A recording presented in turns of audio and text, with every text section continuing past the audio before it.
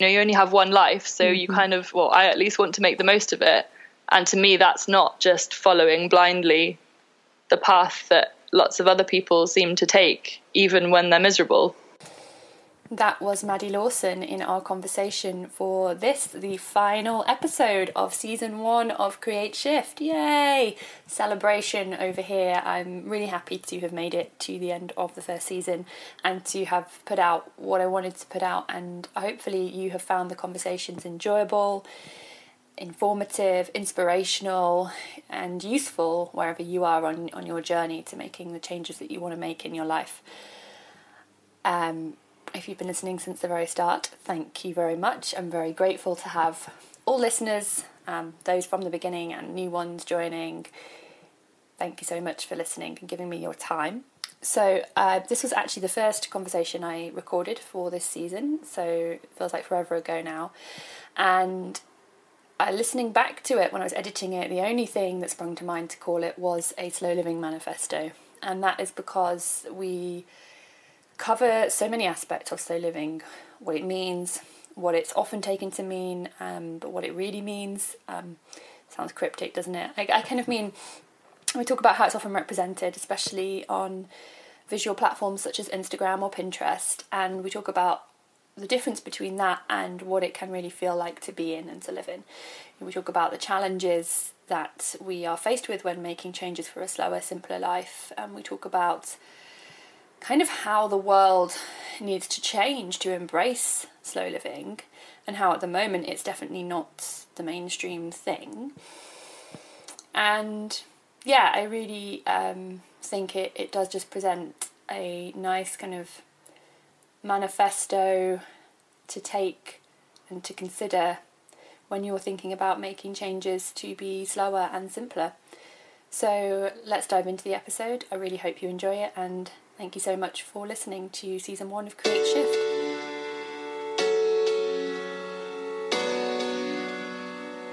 Welcome to Create Shift, a podcast to support, encourage and inspire you to live your most purposeful and holistic life. I'm your host, Ellen of Being Change. I'm a yoga teacher, writer and purposeful and holistic living advocate based in Manchester, UK. Thank you so much for joining me on this adventure.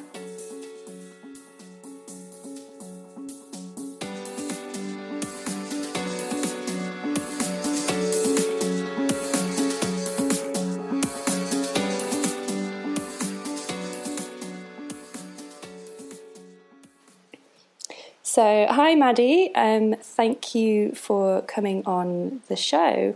You're welcome, thanks for having me. No, it's my pleasure. So I thought maybe just to get started, if you could give a quick introduction to yourself and who you are, what you do, just for anyone who doesn't know you. Sure. So I'm Maddy. I run a blog called A Slow Adventure and the Instagram account that goes with it. I also run slow living retreats. As you might have guessed from the name, it's everything is slow living themed. And I live sometimes in a tent in Hampshire, where my husband and I help to run Wrigley Tin shepherd's huts. That's about it. Where are you now? I'm at home in Banbury. You're at home, okay. So we split our time between Oxfordshire and Hampshire. Yeah, and I guess, is it because it's coming into winter now, is it? Yes, so the season at the huts finishes at the end of this month. So we're kind of easing off a bit. I get to spend a bit more time at home now. Nice. It's nice and warm. Yeah, I bet. So you just ran your first slow living retreat, didn't you? Yes. And it looks amazing. I've been looking at all the pictures. It looked like it was great. Could you maybe just talk a little bit more about that and what that was and what kind of your intention was behind it? Sure. So I actually just published a blog post about this yesterday. So if anyone wants further details after I finish talking, they can read about it there. But the gist is that I don't know, for a couple of years ago, I kind of started to feel like I didn't meet people who were like me or kind of interested in the things that I like, kind of nature and spending time outdoors and slowing down and not doing the kind of the normal 9 to 5 I wasn't interested in office jobs and going out clubbing and all the things that kind of it seems like we're told to do by kind of the media or mainstream sources of any kind. So I joined Instagram, and I kind of thought, I'm not sure how this is going to go. Like, what are my friends and family going to say by me making like this kind of public account where I'm trying to basically recruit friends?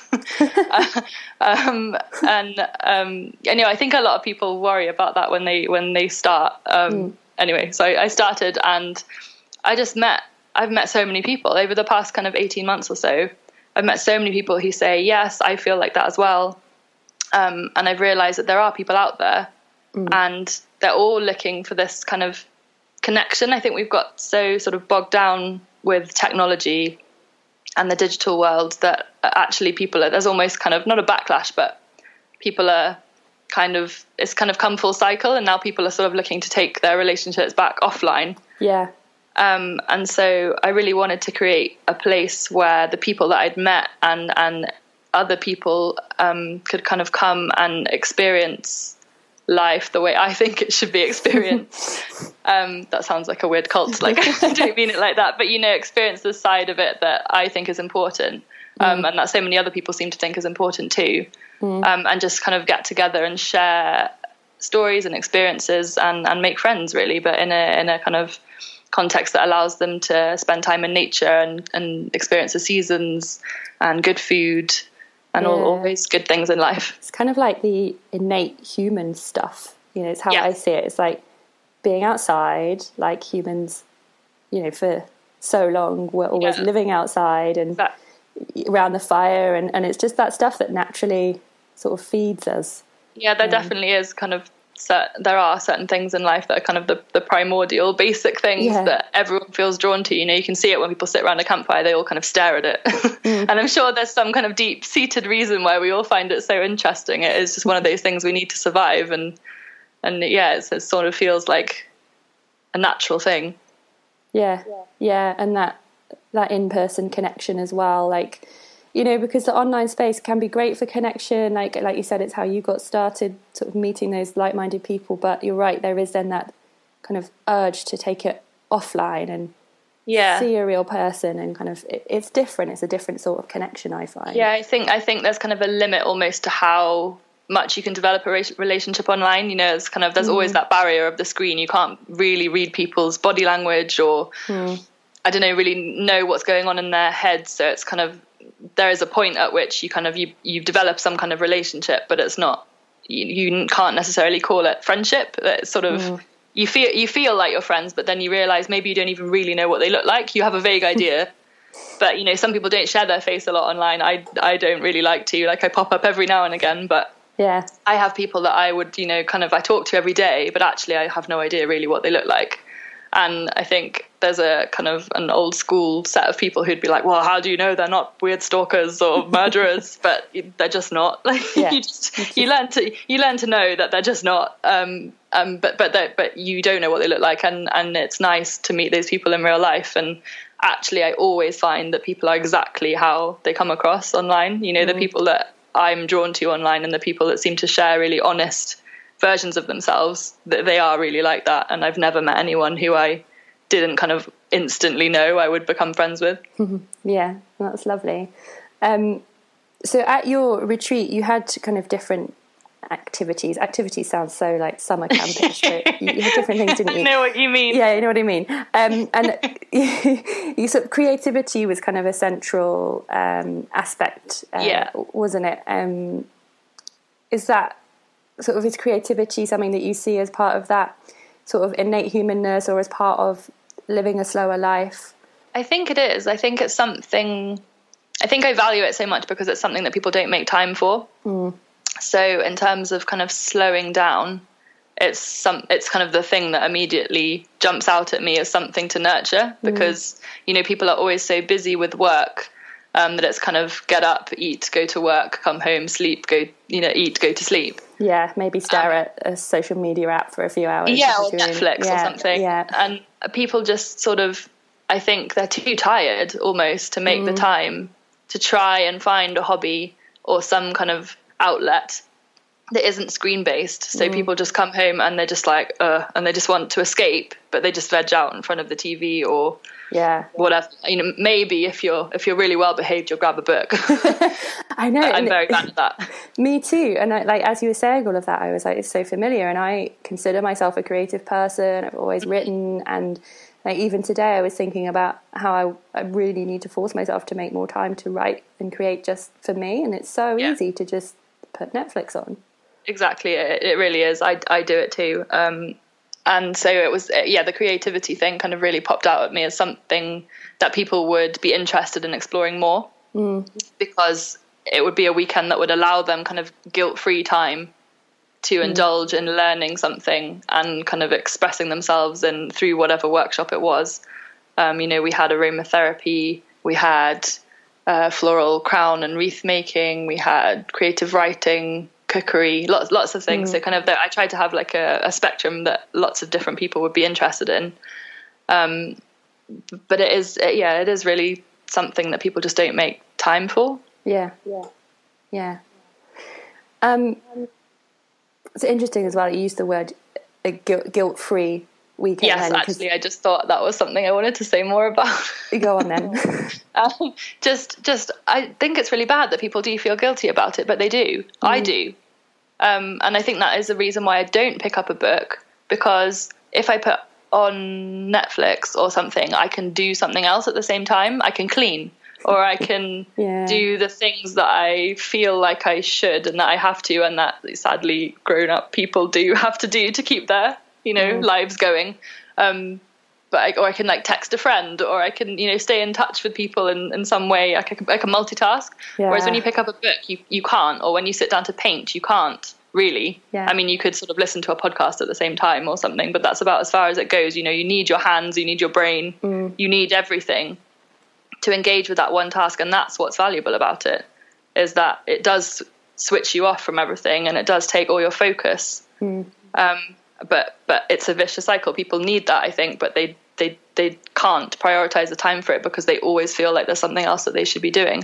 Yeah. So I wanted to take people out of it, because people have paid to be at this weekend. They've basically paid to have the time to do these things, which is sad, but it's true that it's what's needed right now to get people engaged in these things. Yeah, I think you're definitely right. Like, and because it's hard, and I think we're in a time and in a society where multitasking has been like really glorified. I hate it. I used to have multitasking on my CV as like a skill that I was really good at. I've taken it off now. And that if you're not doing multiple things at once, you feel bad. So I think you're right. It's like when people put money into something, it then sort of makes them invest in that. They've invested financially, so it helps, I guess. Yeah, that then people to invest their whole selves in that. Yeah, no, I totally agree. I just think it's a real shame that we've come to that stage. But it's exactly the same for me. If I really want to learn something, I'll always pay for a course, or I will invest myself in it somehow beyond just saying, oh, I'm going to do this, because I know that if I just say I'm going to learn to crochet or whatever, I won't do it, because I'll just come home and I'll be like, oh, the washing up needs doing, or I should do something else that is more allegedly important. So if anybody's listening to this podcast right now and they're doing the cleaning, we're both giving you permission to stop. And just sit down and maybe have a cup of tea. You can have a cup of tea if you want, but just listen. So could you tell us a little bit more about kind of how you got to this sort of philosophy of slow living and this approach to life that you have now, what your journey was to that?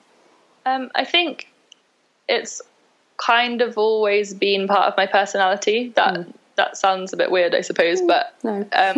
I guess some people are always more drawn to certain ways of doing things than others. And for me, I've always kind of felt that there's no point doing something unless you're going to do it properly.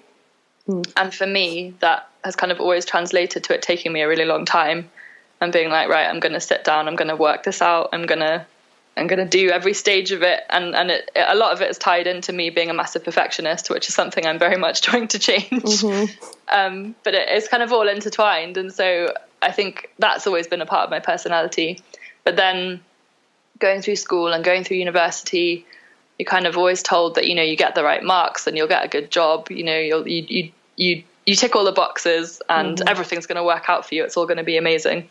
And then to a certain point for me, it was. And then I did a master's in Edinburgh and I absolutely hated it. So I'd always been someone who'd sort of got good grades and been successful and, excuse me, been told that I was going places. And suddenly, like, I wasn't getting the grades anymore, and I didn't really understand the course, and it wasn't the right thing for me, and it had a really bad impact on my self-esteem. And kind of, I realized that I completely measured my self-worth through achievement. And so that put me in a really bad place, kind of in terms of my mental health. Like, I wasn't in a good place, and that sort of caused me to take a step back, I guess, and reassess what I wanted out of life.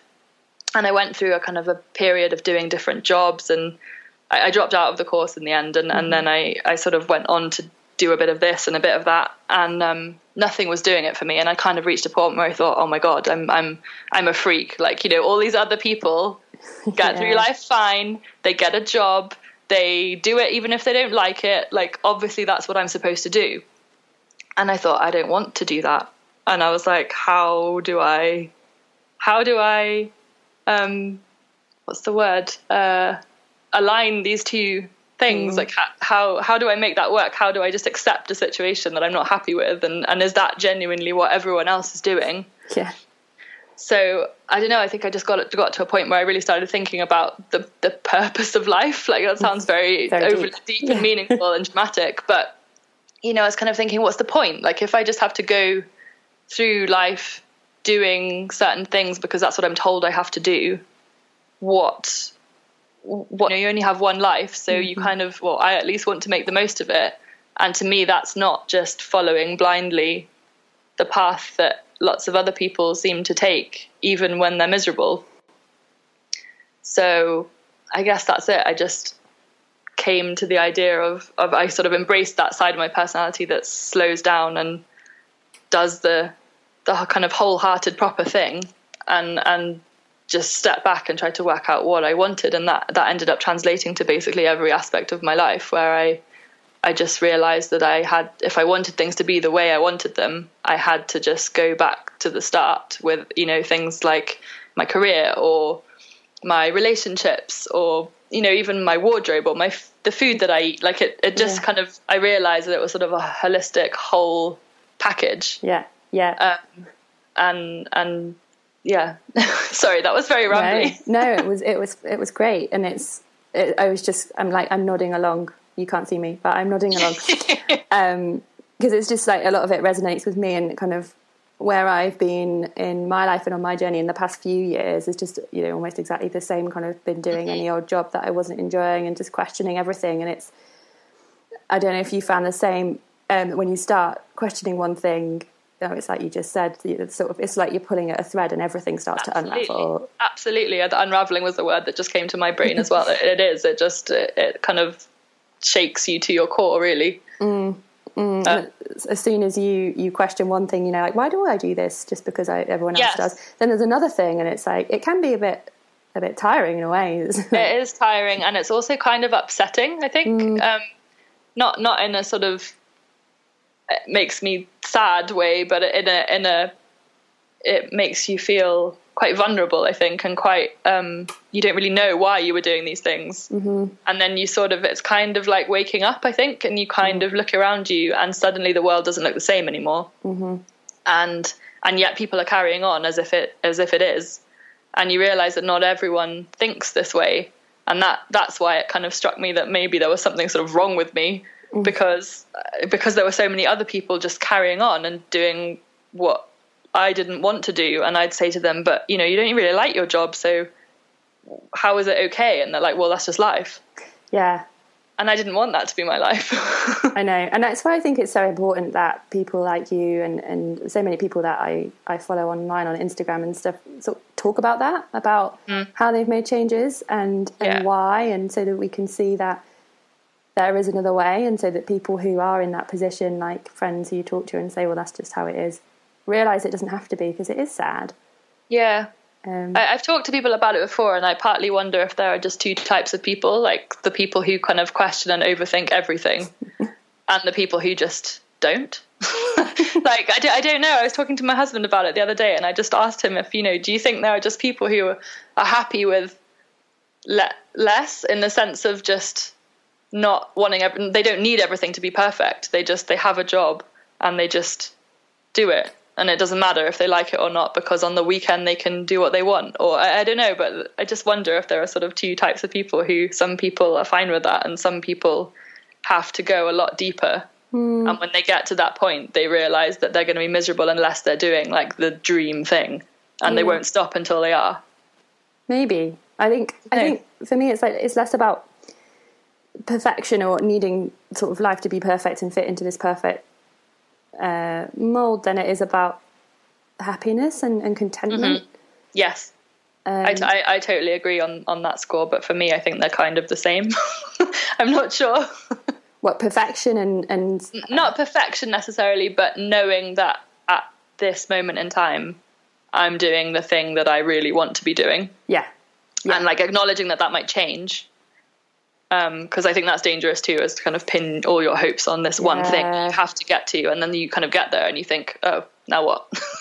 Yeah.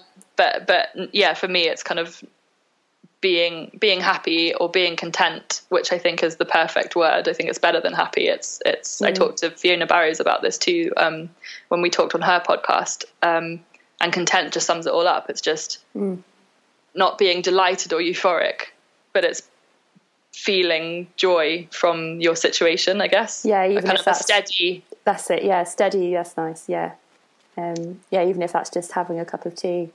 Yeah, and looking out the window. Exactly. I think it's tied in with a kind of concept of gratitude, I guess, and feeling grateful for what you have in that moment. And that concept to me is, I think, tied up with knowing that I am doing the thing that I really want to be doing. Yeah, and I think you're absolutely right to say that it's dangerous to pin that thing down into, well, this is now what I'm doing. Or I think in general it's just kind of not great to just put ourselves in molds and think that we can't change, just like put ourselves, I don't know if mold's the right word, put ourselves in a box, and say this is me with my label.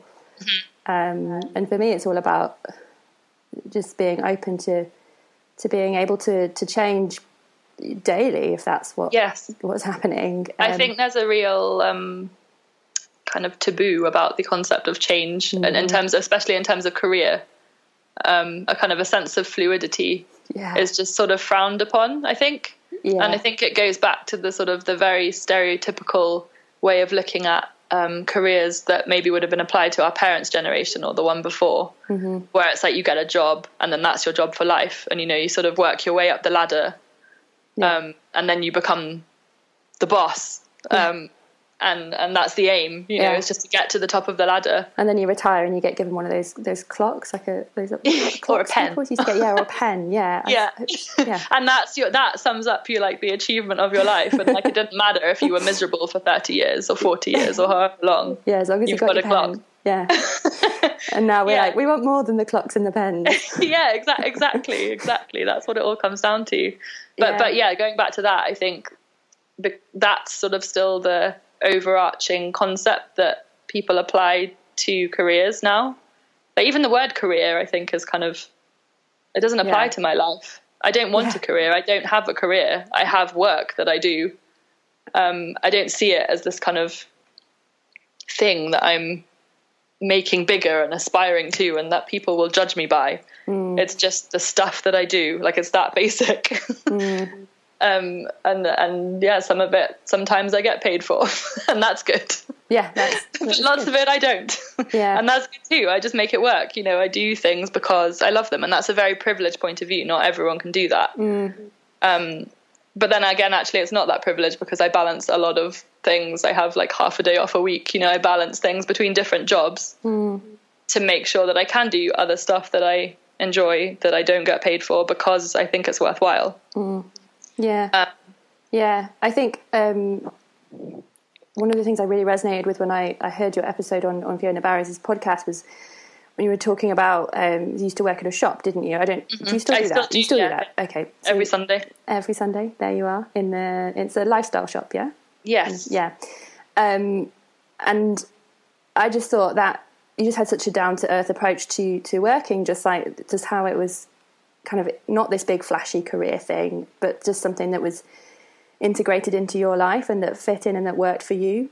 I just thought it was such a different and refreshing perspective, because we do so often hear people talking about the amazing progress they've made in their career, or judging people on how much money they're making, even within the online sphere of people doing their own thing. You get all these things about 6-figure businesses and stuff. So, I mean, I think it's going back to that concept of fluidity and change being frowned upon. I think it's the same. You sort of, I don't know, it's this old school opinion that is everything. So going back into sort of towards the start of your journey with integrating more of this stuff into your life and setting up your online accounts to find friends and everything, just sort of making all the changes. How did you start? I think because sometimes people can want to do this sort of thing, but starting it just seems so huge. And I literally put a post on Instagram saying, "Hi, I'm new here." Not those exact words, but it was, I kind of wrote about, I started my account and I wrote about how I sort of wanted to be a part of this online world, and I'd heard that it was a great place to meet like-minded people, and that for ages I'd had a personal Instagram account for years, a private one, and I'd kind of been, lurking, watching all these great relationships form and people say all these things, and I'd never been brave enough to really join in, apart from like hitting like every now and again. Or like writing, "Oh, I love this," or something really non-committal. I'd never been brave enough, so I just thought one day that I would just go for it, and I just put myself out there, and I didn't know what was going to happen.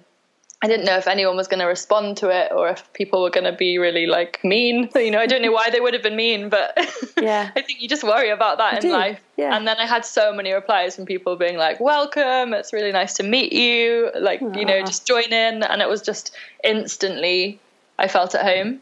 And it's a really weird feeling to talk about that with kind of a computer and some online people that you've never met. But I can just tell from the way they write things, the way, people are so expressive with the words that they choose and the things that they say. You can tell that they're kind and honest and interested in the same things as you, and I just did instantly feel welcome and at home, and I just wanted to post again and again, and I did. I haven't stopped. And did you start your Instagram account or when you transitioned it from just being your private one, did you start that at the same time as making changes in your life to have that reflect kind of your values and stuff more?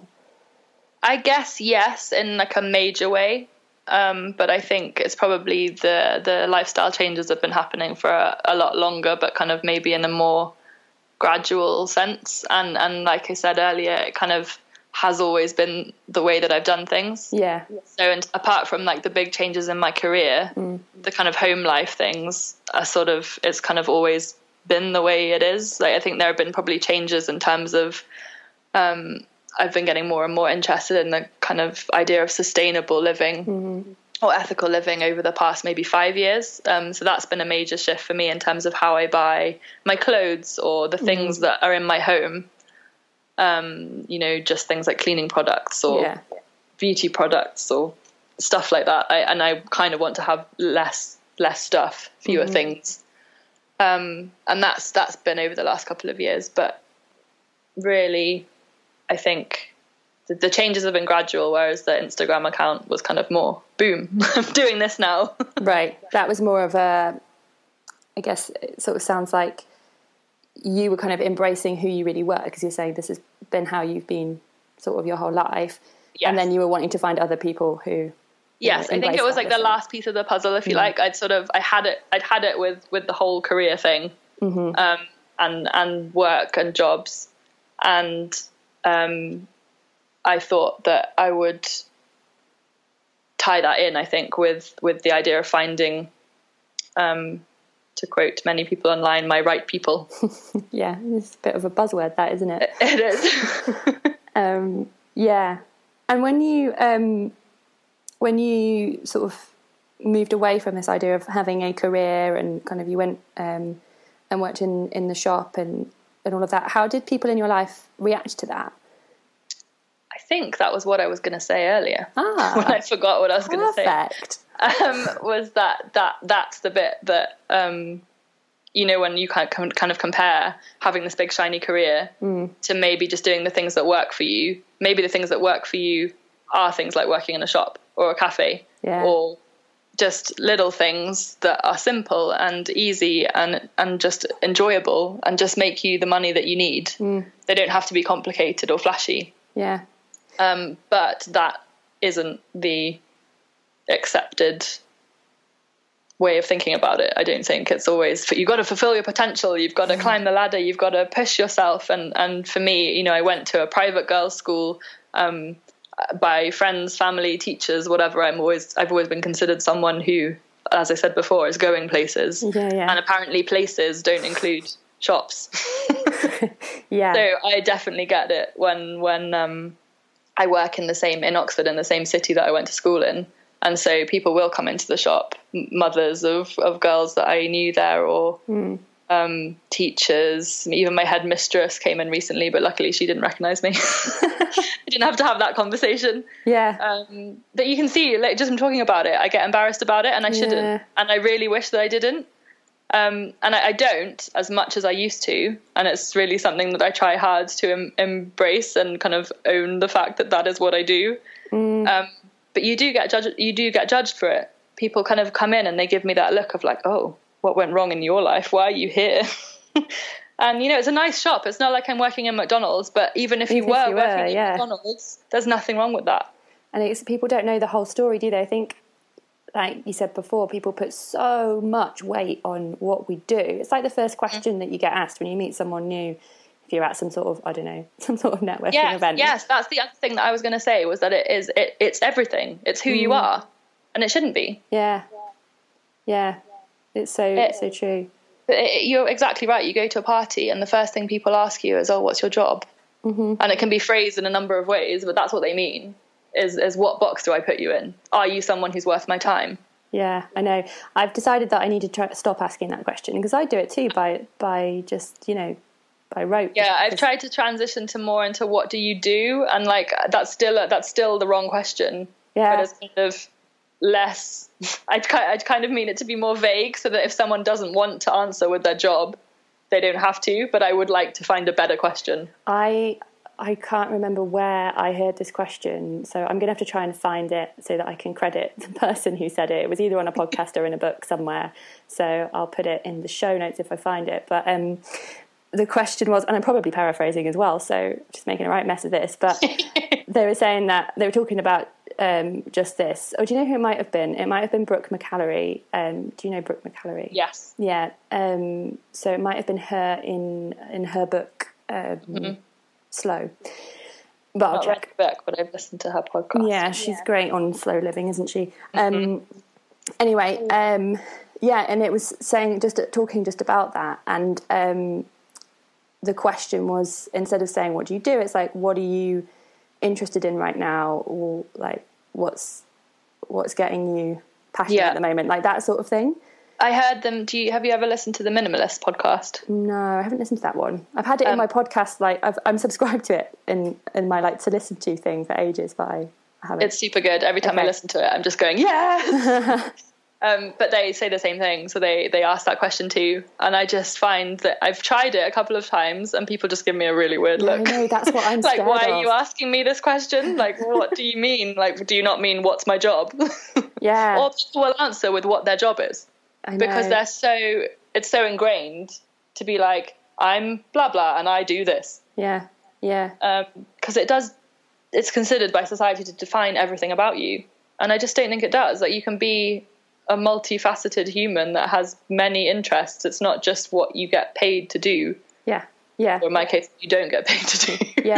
Yeah. And it's like, so I started out after university. I was wanting to be a theatre maker. That's like the main thing that I wanted to do.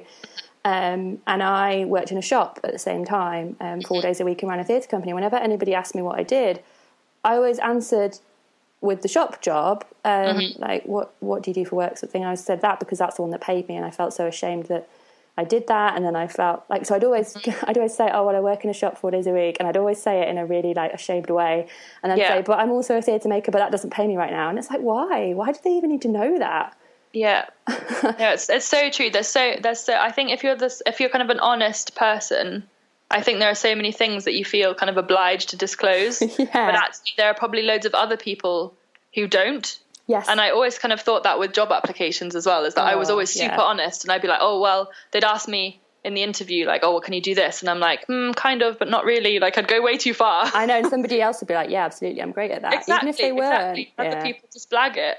I know. And so I think lots of other people in real life are doing that, and you don't know, but that you do always end up being like, oh, well, you know, I do a bit of this, and sort of, you just really undersell yourself. Yeah, I know. I think we must be quite similar in like our personality types in that way, because I'm exactly like that, and I always try and remind myself, like pretty much every day, that everybody is just winging it. Yes, everybody is. Even people who on the face of it look super successful. Yeah. They don't know what they're doing either. Nobody does. No.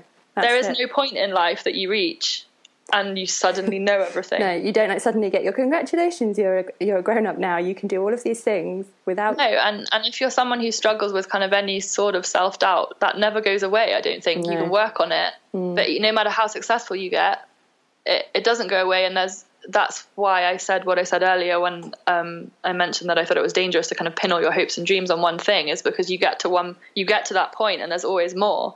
And it's the same with self-doubt. I think you think, oh, well, when I've reached X thing, I won't feel it anymore. You know, I'll feel confident and brave and, you know, like I belong in this space or whatever it is you want to feel. But you don't.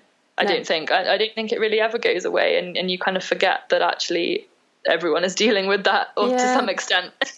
Yeah, and I think the only way really we can feel confident and brave, or, you know, whatever it is by that feeling coming from inside ourselves.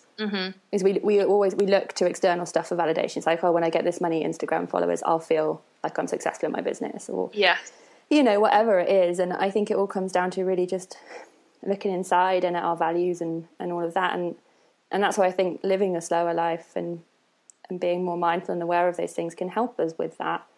I totally agree, because it's the same with this idea of working in the shop and feeling embarrassed about it. Not that I do, like, not that I try to not anymore, but feeling like maybe I should be doing more.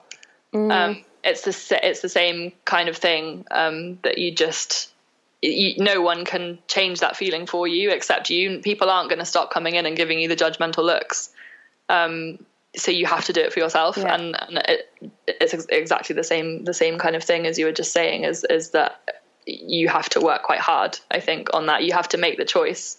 You're not going to get the external validation that we all in some way look for with things through that kind of work, because at the moment, sadly, that just isn't the way the world is. No one's going to be like, oh, congratulations, you really made it with your life. Nobody cares. Nobody cares. They're not going to say that, so you have to tell it to yourself. Yes, absolutely. And that's a lot easier said. Yeah, I was going to say, it's a lot easier said than done. But I think it does come back to the concept of being happy or content, is that if that's what I tell myself anyway, is that any situation where I question it, I think, but am I happy? And if the answer is yes, then that's good enough for me. You know, that I don't need someone else to come and give me a prize or a clock or a pen. I can, as long as I go to bed at night and feel like I'm doing the right thing. That's what I keep telling myself over and over again. It's what matters. That's what matters. So I think I really like what's come up quite a few times in our conversation is this idea that it's not easy, and I think that's really important, because I think sometimes the image of slow living or living a more mindful life, or whatever you want to call it, can look really lovely, especially if you browse on like slow living hashtags on Instagram, which are beautiful. But it can look like it's this really lovely, easy life, and it's definitely not easy. Like from my experience, it's not been easy to make changes in that direction, and from what you've been saying, it's been hard as well. And then it's got all those challenges with it, with how society kind of perceives the choices that we make. So yes, yeah, preach. So, yeah, I totally agree. It's funny you should mention that, because I've been mulling over kind of trying to write a blog post about this for a while, but I haven't really been able to put it into words, so maybe this will help me. Yeah, maybe. Good.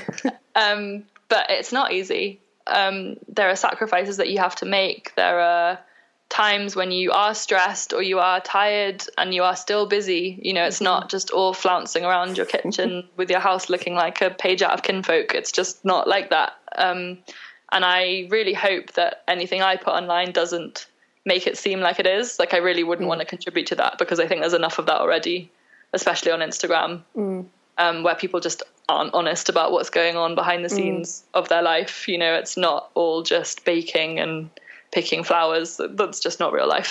Yeah. I think that's really damaging for people. Yeah. To be consuming that kind of content. You know, it's a lovely escape and it's nice to look at, but don't take it at face value, because it's not real. Yeah.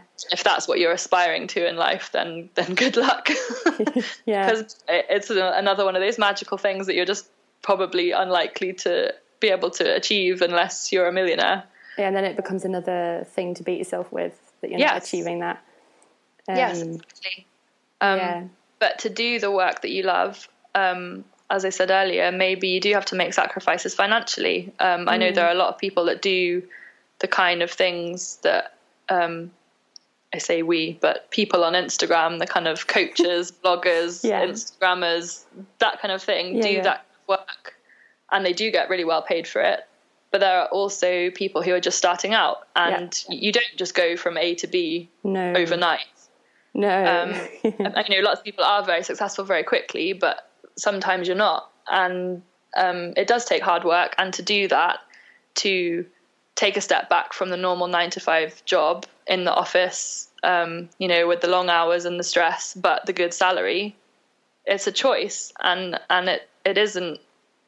It was easy for me in terms of knowing what I wanted for myself, but in terms of for my finances and being able to pay the bills, it's not an easy choice. It's a scary choice. For sure, yeah. And it sometimes is a little too close to the bone. Yeah. But I can't moan about it, because it was my choice. You know, I could go back to an office job tomorrow if I wanted to. I mean, no one might have me, but hypothetically, I could reapply to a job tomorrow, and I could go back to having that paycheck. But I don't want everything that comes with it, so I don't. But I think lots of people, I get comments sometimes online from people who are totally well-meaning, and they don't mean it in a nasty way, but they'll say something like, "Oh, you're so lucky," and I'm like, I get what you mean. And yes, I am lucky in many ways in my life, but the fact that I have the time to do X or Y, whatever thing it is that they're saying I'm lucky, it's not luck. I made that choice. Yeah. And I worked really hard behind the scenes to allow me to do those things. Yeah. It's and it's not just finances, I guess. It's lots of things. Like, I think the main thing that I wanted to put in this blog post that I haven't yet written was about the retreat, and about it was a wonderful weekend and it was amazing, but I worked so hard during it and before it. So many long hours, so much stress that I would really like to say it didn't happen, but it wouldn't be honest if I didn't say that it was stressful. And stressful doesn't mean not enjoyable. I think people kind of think they're polar opposites that can't exist together. Yeah. But I was stressed and I was busy and I was tired, but I loved every minute of it. But it was hard. And it didn't just all miraculously appear overnight because I have some crazy magical talents that mean I can do these things with no effort. It took a lot of effort. But I think the aesthetic of beautiful things and the concept of slow living does often get put in that same category as easy. Yeah, I think it's about having a balance, isn't it? Because it's like the aesthetic is lovely and it's nice to draw people in, especially on a platform like Instagram where people are looking at the images. But I do think you're right, and it's important to have the honesty, maybe not in every post, but maybe it's like some captions with your post you share the real story or whatever. Yeah. And because it's a nice aesthetic, and definitely I think living a slower life feels better to me. Mm-hmm. It feels better for my mind and my body, and it's more enjoyable because I'm appreciating more things, and like you're taking that time to focus on what makes you content and all of that. Mm-hmm. But just like you say, it doesn't mean you're not going to get stressed. No, it doesn't mean you're not still human. Yeah, exactly. And I think often, from my perspective and from what I've seen of other people who kind of fall into the sort of slow living bracket, the choices they make about their lives in terms of living more purposefully translate to having more aesthetically pleasing things, if that makes sense, because your home is filled with things that have been chosen very selectively. Or you buy your food from the farmer's market rather than Tesco, or I don't know, it kind of leads to you having chosen everything that surrounds you in a very considered way, and that kind of automatically leads to that aesthetic, because they work with beauty in mind almost, and it's not necessarily people showing off or deliberately trying to force themselves to present themselves in a certain way. It's just that is how they genuinely live, and the things that they choose.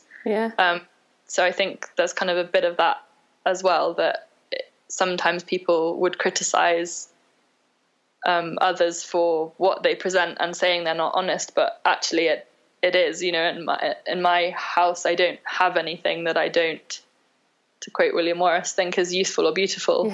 And that just is the way it is for me. It's not a conscious decision. That's how I live my life. And so I do present it in a certain way, but you're totally right when you say that to go with that, there have to be the honest words, and the caption is where it's at, I think, in terms of, you can still say you had a bad day.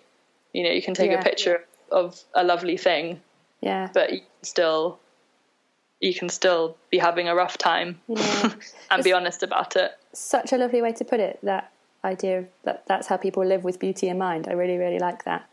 Because I think it's definitely right. It's like once you start tapping into what you value, all the stuff that you surround yourself with, it has that, it's like it's charged up in an extra special way or something. Yes. No, I totally agree there. To me, I can't see the point of having something in my house if I'm not going to look at it and think, I love that. It really winds me up when I walk. I was talking to Jack, my husband, about this the other day, actually. I was saying that why do people go to IKEA and buy their artwork? Like, I'm not, if you do, I'm not judging you. I just don't understand it. Maybe some people find the artwork in IKEA very beautiful. Well, but it's the kind of the concept that it's all kind of mass produced stuff that I don't understand. To me, everything in my house has to have some kind of meaning, I think. And I don't know. It's the kind of the hotel sort of vibe where everything is the same. Like, I have IKEA things in my home, of course I do. Everyone does. But it's just the artwork specifically I have a problem with for some reason. Just the specific artwork. I know what you mean though. It's like, I mean, I've got a real desire to gradually replace all of my crockery with lovely handmade ceramics, which makes me sound like, oh, I just want this aesthetic. But it's not about that. It's just about them being made. The same. Yeah, by hand and collecting them from certain places and stuff. Like, I've got a mug that I got on a holiday in America, and like, every time I hold it, it reminds me of that. And just but to me, that's a huge part of what slow living, or whatever you want to call it, is. It's that every aspect of your day, everything that you do, everything that you own has meaning, and you take the time to consider those things. So when you have your breakfast, it is the experience of holding that mug and remembering that trip, and feeling happy because of that. And suddenly breakfast isn't just breakfast. Like, this makes my life sound like kind of Cinderella, where I'm going around with birds tweeting and things, but it's not like that. It's really simple. It's not this kind of overwhelming, miraculous thing. It hasn't, it doesn't change your life, and that you're suddenly, everything is amazing. it's just a simple act of having your breakfast and thinking, oh yeah, I remember when I bought that and I love this thing, instead of having it out of something that you just bought from the supermarket or from IKEA or from wherever, either just because that's what everyone else has, or because you, I don't know, just didn't care. Yeah, it was easy, or you just didn't, you don't mind, you know. But I think actually everyone probably does really mind, deep down. Yeah, everyone surely would rather have something that they really love rather than just an off the peg thing. I don't know. I mean, and obviously there are financial considerations that come into it for people who simply can't afford to buy the handmade ceramics. I can't afford the handmade ceramics right now. I'm happy with just the one that I could afford. Or I have a collection that I am very slowly building, but exactly. I still have the IKEA bowls too. Yeah. So I just don't like to use them. Yeah, just scorn them. They just sit in the cupboard, and I think, I'll only use you if I really have run out of bowls. Yeah. But it's a journey, isn't it? I think that's the thing to appreciate as well, is that you can't transform your life to look like slow living, or to be whatever you want to call that. You can't do that in a day or a week or whatever. No, and it shouldn't look like anyone else's life either. No. You shouldn't be basing it on what you see on Instagram. Of course, use that as inspiration, and if you see something you love, then that's what you love. But you shouldn't be designing your life to be like someone else's. It should become what you want it to be, based on your own feelings and your own circumstances. Yeah, absolutely. But people do come into the shop where I work, actually, and they say exactly what you said earlier, that they want to kind of throw out all their stuff and replace it with things from our shop. But I'm always saying to people, it's a slow thing. Don't do that. It's the same with kind of sustainable living or ethical living, is that people feel obliged to suddenly get rid of everything in their house. Yeah. And be better, by doing everything all at once, and it's just not sustainable. And if you do that, you will either be in a mess financially, or you will just burn yourself out, and you'll be fed up of it before you started, because it's too much work. So you do have to just take it a step at a time, and don't beat yourself up because things aren't perfect, because they're never going to be perfect, really. No. And it's just, little by little, you'll create the home you love, the life you love, or whatever it is you're trying to do. Well, that sounds like a little advert, that does. It's like perfectly put little sentence, that. I've got one final question for you. It's a 2-part question. It's the one that I'm asking all of my guests. And so it's what one big change, so sort of dreaming big in an ideal scenario, what one big change would you love to see people making towards more purposeful and holistic living? And then the second part of that is, and what small changes could people make right now towards that? Oh man, I have so many answers to this question. If I had to pick one thing, I think I would say do what you love, which is very vague and can be applicable to lots of things, I guess. But to me, the one thing that's made a massive difference to my life is I guess I mean in terms of work, I suppose, because that's sort of plays a huge part in all of our lives, inescapably. Yeah. But not being scared to go against the grain and walk away from the stereotypical expectations of us, and focus on trying to find out what is it that would make you happy, to wake up every day and do what's the work that would make you feel fulfilled, content, at peace with yourself and what you're doing. And how can you do that? Yeah, a small change right now, because sometimes I think that we always have these big dreams of what you just said, which is wonderful and amazing, and then people don't do it because it's too big. Yep, I totally agree. It's hard. I think you do have to take it a bit at a time.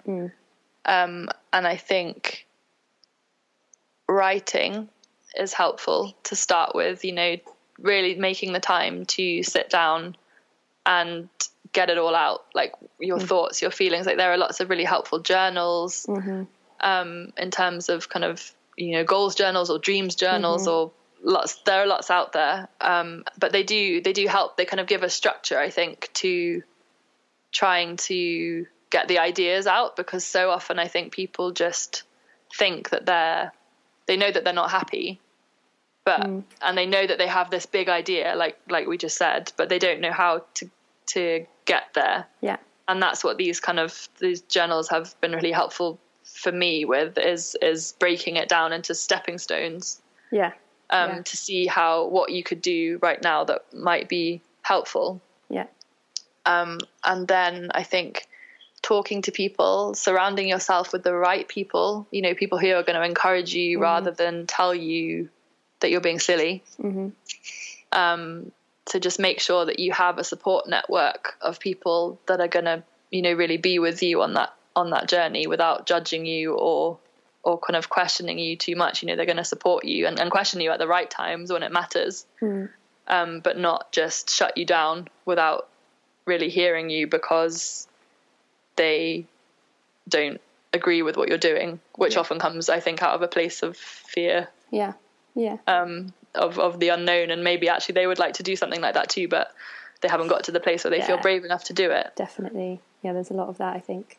Yeah, and I think Instagram is the place to find those people. Oh, Instagram, yeah. If you don't have any in your life, come find me and I will be cheerleader. Yeah, find Maddy, community. Find me. I guess that's what I'm trying to say, is find a community of people who see the world like you do, and it will all look much better. It's so true. It is definitely true. Thank you so much for chatting to me today, Maddy. It's been really, really lovely. I feel like I could chat to you for ages, but I think we should probably wrap it up so that people can get on with the cleaning that they stopped doing. Yeah. We've got everyone frozen waiting to get on with their day. Yeah. So where can people find you online if they want to find out more? Instagram, of course. So I'm at A Slow Adventure with underscores between every word. aslowadventure.com is my website where you can find out about my retreats and read my very occasional blog posts. I do have Twitter, but I don't really ever use it. Yeah, same. And I have a Facebook group called the Slow Adventure Club if you want to join that too. Fun. And there we have it, the end of season 1 of Create Shift. As always, you can find all the links and resources mentioned in today's episode in the show notes at being-change.com. I want to thank you again for taking the time to listen to this first series of the podcast. I really hope that you've enjoyed it and found it supportive for you on your journey. Of course, if you did enjoy it, I would be so grateful if you could leave a rating or review, as this helps other people to find the show.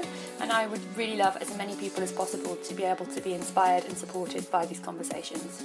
So share it with your friends, share it with your family, leave a rating and review, and I will see you for season 2, which will be coming towards the end of March. In the meantime, if you want to connect, you can find me on Instagram at being_change, and I'd love to chat to you over there.